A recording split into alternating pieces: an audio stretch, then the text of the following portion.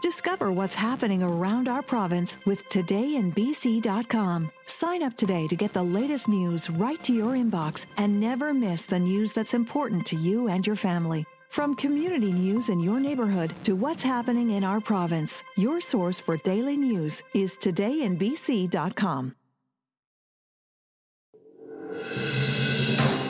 Welcome to PQ Beat, a podcast of the Parksville Qualicum Beach News. Hi everyone, I'm Philip Wolf, editor of the PQB News and Vancouver Island Daily. The Quality Foods Oceanside Generals recently wrapped up a very successful Vancouver Island Junior Hockey League season, reaching the league final before falling to the Peninsula Panthers. Joining us today to talk about the season and the Generals program as a whole, we welcome in head coach Dan Lemon. Dan, thanks for being with us. No, thanks for having me, Philip.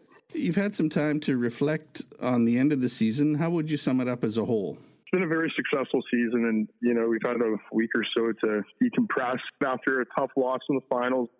Super proud of the organization and the boys, and we just took steps forward this year that maybe we almost didn't expect it to take. We've been building this program, and we kind of knew we were building something that maybe next year could be our year to win a championship, just with some of our birth dates, some of our players and whatnot. But this year was a little bit of a surprise. I wouldn't say it was a huge surprise. We had great leaders this year, and we kind of surprised ourselves by sweeping Campbell River in round 2 and getting to the finals. It was a great learning experience for not only the kids who are coming back next year, but, myself and the organization, kind of a stepping stone for getting us hopefully to the finals and to win it all next year. So really proud of the team and the organization, and hopefully this year is just a stepping stone for next year.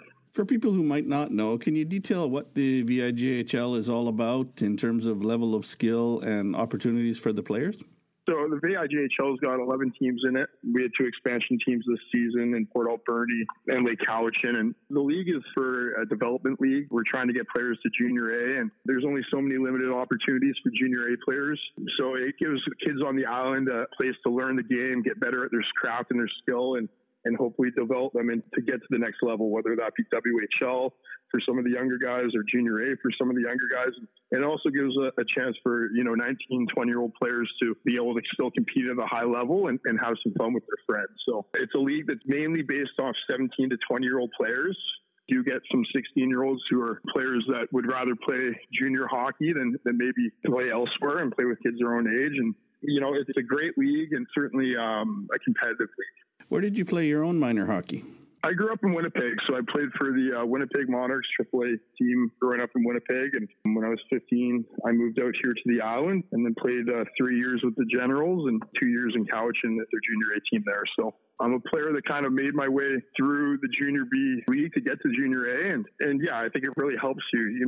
Kids at 16, 17, 18, they're still developing, and this gives them an opportunity to get better and play with kids that are a bit bigger and a bit older and help them get to the next level. So I'm certainly a person that's gone through it and got to the next level, so I can understand how helpful the league was for my personal success as well. Who are some of your own favorite players growing up, and how would you describe your style as a player? I grew up in Winnipeg, so obviously I was a huge Winnipeg Jets fan. I had season tickets, and I've had a lot of good friends. Derek Carlisle was a good friend growing up. His dad was Randy Carlisle, who's an NHLer who played for the Jets. And I would have to say my favorites were, when I was a little kid, it was Dale Hawerchuk for sure. And then as I was getting a bit older, maybe Eric Lindros, Chris Chelios, those type of guys, the gritty guys. Matthew Barnaby I always really liked. I've had a unique experience growing up in Winnipeg where I could be on the ice all the time, and the season tickets to the Jets. I had a lot of opportunities to me, and I also had great coaches growing up as well. So that kind of defined me going forward as a player that had high hockey IQ, I think I would say. And I definitely knew the defensive structure of where I need to be defensively at a young age. And I think that helped me as I got into my junior years. I was a stay-at-home D-man, I would say. Physical, a little bit tough maybe. Certainly not afraid to kind of get in there and use my size. And then as I progressed through junior, I played on some power play in junior A. And certainly for the Generals in my last year, I was kind of an offensive guy. What was it like being Matthew Barnaby's only fan? You know what? I always just enjoy the guys that would get under people's skin. And I thought he was a guy that, could take it and could also give it. I'm sure there wasn't too many Matthew Barnaby fans back in the day, but certainly I was one of them. Oh, he was very good at what he did. Yeah, for sure. Now, what was your experience with the Generals like as a player? It was great. I came at 16. I was listed in the WHL with the Medicine Hat Tigers at the time. And at that point, I had only played bantam hockey in Winnipeg. I played AAA bantam. And then I moved out here. Playing with, guys who were 5 years older than me at that point was kind of eye-opening. And certainly I'm still friends with a lot of those guys that I played with the Generals. It was a lot of fun. And obviously you grow up pretty fast when you're 16 years old in the dressing room with 20-year-old guys. And when I think of the Generals, I think of my lifelong friends and how much fun I had and when I was younger. I played there for 3 years. And I think by the time I was 18, a lot of my friends were the older guys when I was younger. And that's when I decided to try my luck at Junior A. And what was your experience like in Cowichan?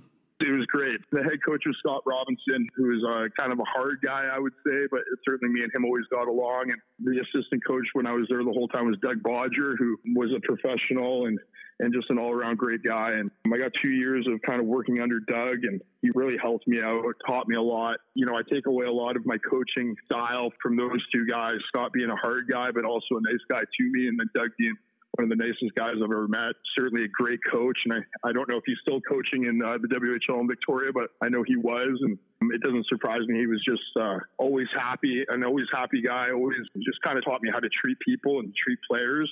Another coach that I started out with was Steve Parsons. When I was 21, I coached Major Midget with Steve as an assistant to him. And he was a guy that I learned a lot from. And I learned how close the coaching staff can be. And when you have a tight coaching staff, I think the players see that. It helps to create like a culture and a team and family type atmosphere. So those three guys are definitely three guys that really helped me out along with my coaching style and the coach I am today.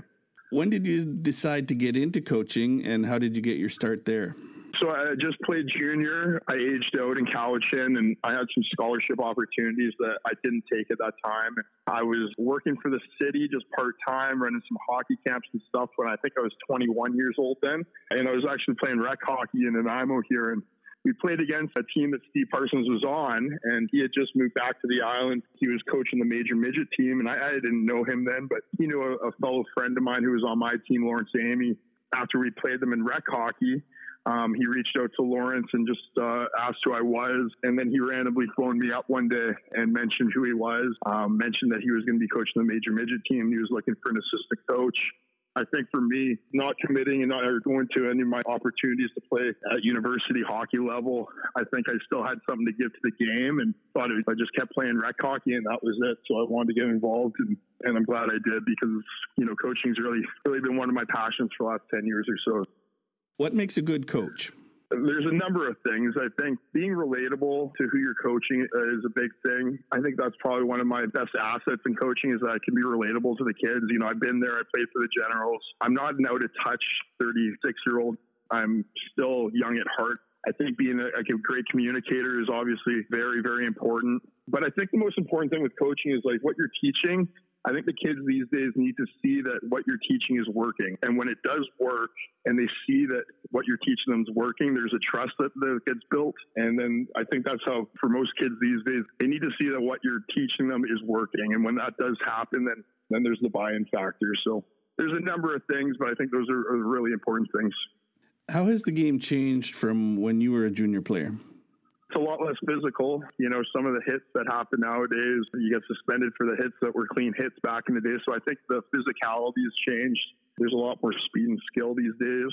At our junior B level, we're wearing cages now. So the intimidation factor maybe isn't quite as high as what it used to be. But I also think that the kids are different. And I think when I was playing junior, coaches could get away with being hard coaches. Kids need to be treated better, I would say, than what we were treated like when I played junior. But for the most part, the team building is all the same. And yeah, you have to have a togetherness in the dressing room and on the ice. That's never going to change in hockey, but certainly there's some small things that have changed. I think it's more of a speed skill game than it is a physicality game now. From hidden local hotspots to outrageous wildlife rescues and trend-setting hotels, WestCoastTraveler.com shares the latest travel news from your local community and beyond. Travel the spectacular west coast of the U.S. and Canada without leaving your armchair and start taking notes for your next adventure. Make your next vacation or staycation the best it can be. Visit westcoasttraveler.com. How many times would Scott Stevens be suspended nowadays? I was just with some friends and we were watching the Eric Lindros open ice hit. And if that were to happen now, we wouldn't be playing for the rest of the season, that's for sure. It's something that you got to get used to, obviously, and you got to teach different ways of going about finishing checks. And I think that's something that kids are still learning these days. How difficult has it been coaching during the ongoing COVID-19 pandemic? It was really tough, but the season was pretty straightforward, I think.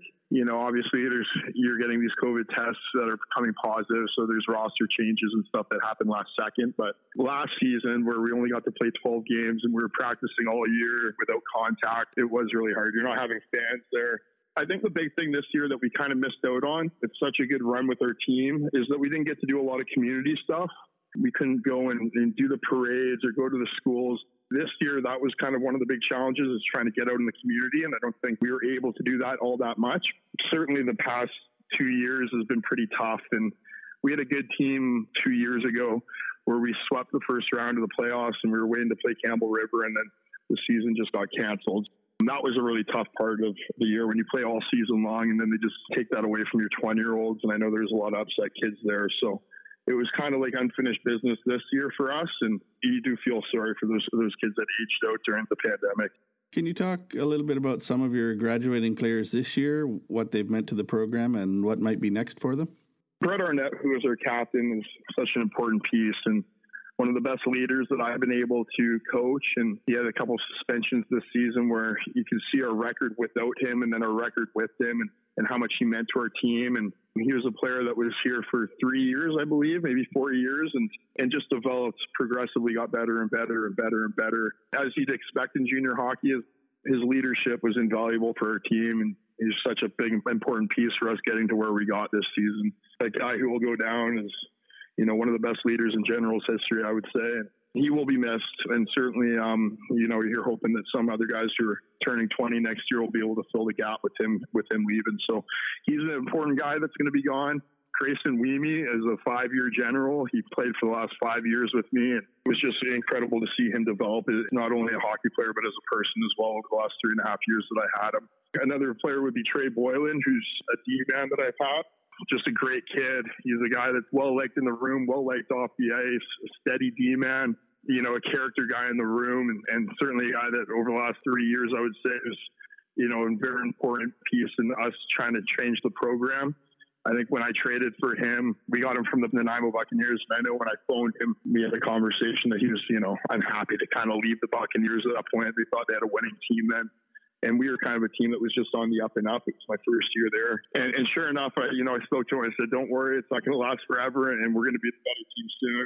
And that took place the next following season. So he's been a big part of this rebuild, a big part of the culture in the dressing room. He will be missed as well. And then our last 20-year-old is Chase Huslop, a speedy forward, certainly a guy that played power play, a guy who played penalty kill. Quieter guy in the room, I would say, but certainly a guy that added a lot on the ice, where he can play in all situations and help lead this team to one of its best seasons ever. So all 4 guys are captains and are assistant captains this season. They just did a great job leading this team and leading their franchise to 1 game away from winning the whole thing. So all 4 will be sorely missed, but we're big parts of this organization taking the next step. So for our future captains and assistants, those 4 guys did just such a great job kind of paving the way and leaving them a blueprint to how to win a championship in this league. So hopefully our guys next season can take some things away from those boys, and we can get there next year.